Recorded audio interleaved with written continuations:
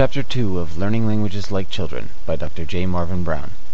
How ALG works. Most language teachers throughout the world are constantly telling their students to try to speak as much as they can, and to think carefully before they say anything, so they'll get it right.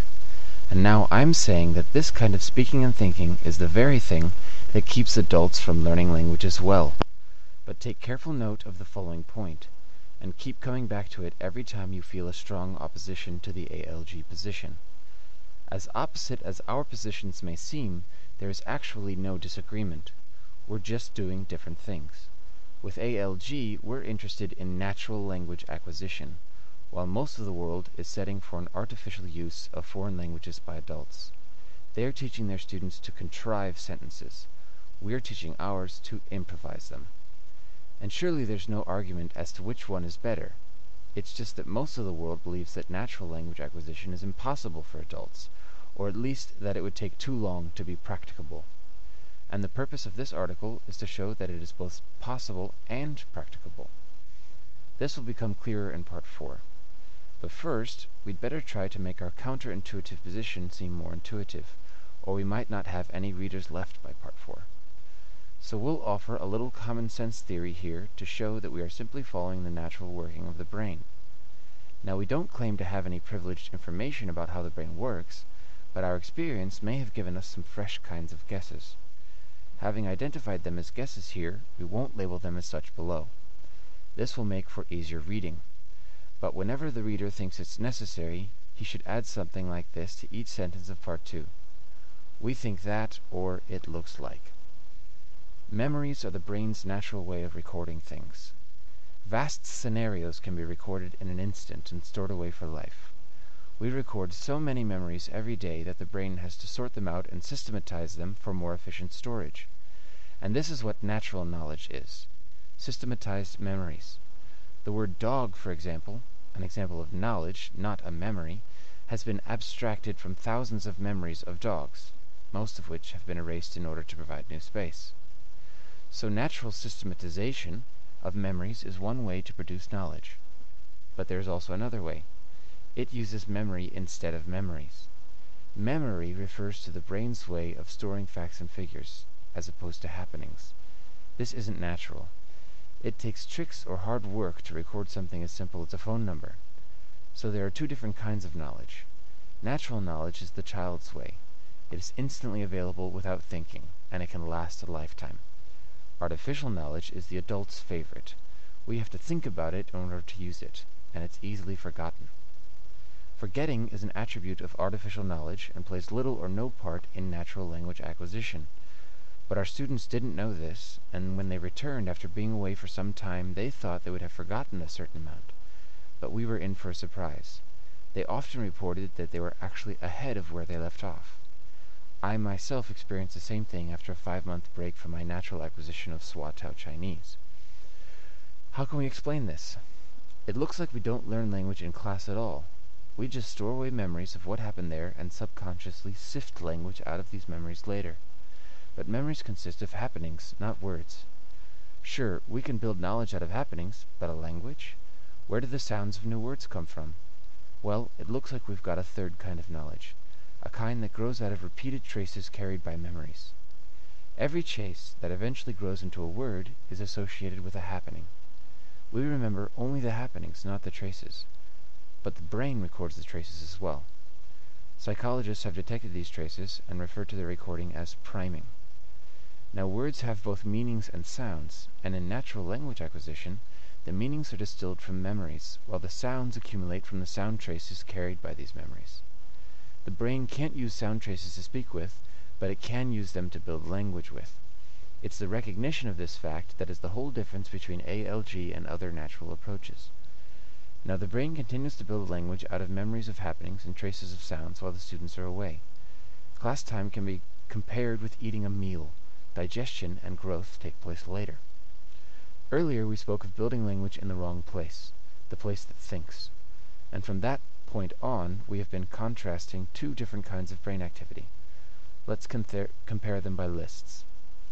Try, conscious, memory, facts and figures, tricks and hard work, teach and learn, artificial knowledge, artificial language use, have to think, contrive, easily forgotten, muscle control, the adult's way. Let, subconscious, memories and traces, happenings, recorded in an instant, pick up, natural knowledge, natural language acquisition, don't have to think, improvise, stored for life, image control, the child's way. But a theory built out of vague words like these isn't going to be very productive. We need concrete units in our theory, things that we can point to in space and time. And we want those parts to be the actual things that are involved in processes like understanding, learning, and speaking. In other words, we want a theory built out of neurons or areas of the brain, or something like that. Of course, we don't know enough about the brain to actually do this, but we can at least try to place our vague words somewhere in the brain. Pictures of different parts of the brain in textbooks of neuroanatomy, for example, reveal different kinds of neurons stacked in different ways and affording different kinds of computing activity. We can visualize our two lists as being in two different rooms in the brain, one labeled try and the other one let. The important thing is not that these areas are in different places, in fact it is possible that they are interspersed, but that they do different things. That is, they process information from the receptors in different ways. Now, we're suggesting that the baby is born with the let room, while the try room slowly develops to an operable stage by age 10 to 12. The adult then has both rooms, and he switches from one to the other as required by the task. But modern education seeks to increase the use of the try room, even when the let room would be more appropriate. And the adult language student is caught in a conflict.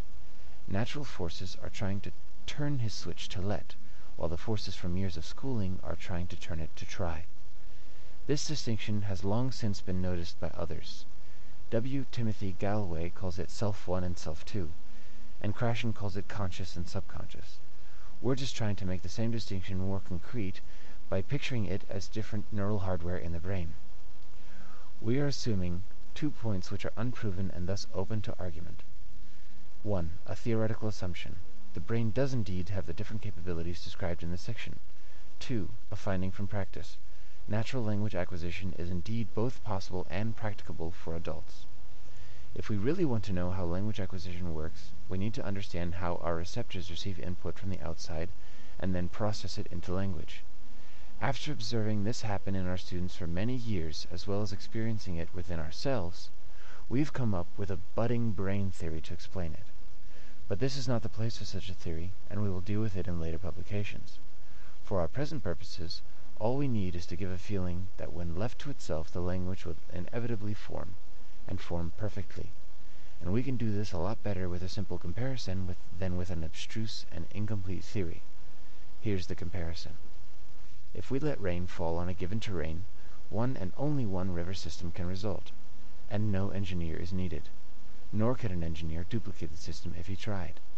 As long as we don't interfere, that is, as long as we just let it happen, the building of a given river system depends on only 3 things: the weather, wind and rain, the terrain, the composition and shape of the ground, and gravity. An elaborate river system will inevitably be carved in one and only one way, with minor variations, from a given kind of weather acting on a given terrain. And if an engineer tried to influence the formation of this system, he could only upset it in an irreversible way. In like manner, as long as we don't interfere, the building of a given language in a given individual depends on only 3 things: the language input, like the weather, the nature of the language part of the brain, like the terrain, and the chemistry of neural transmission, like gravity. A person's native language is not the result of building the neural structures that we call language to match a pre-existing plan. It is the inevitable result of a given neural structure being buffeted by a given kind of input. And if we try in any way to influence this formation, we can only upset it in an irreversible way. The typical way that adults interfere with the process is to try to speak from a trace, before the full sound has been formed. But since the brain can't use traces to speak with, the only way they can do this is to build the complete sound themselves, either from sounds in their native language or from their knowledge of phonetics. And once they do this, there's no going back. Subsequent buffeting will act on what they've already done to the terrain. Compare this with a man-made channel in the river system. Once it starts carrying water, the engineer can't restore the overall system to what it would have been, no matter how hard he tries. And what it would have been, in the case of language, is precisely that language that native speakers speak.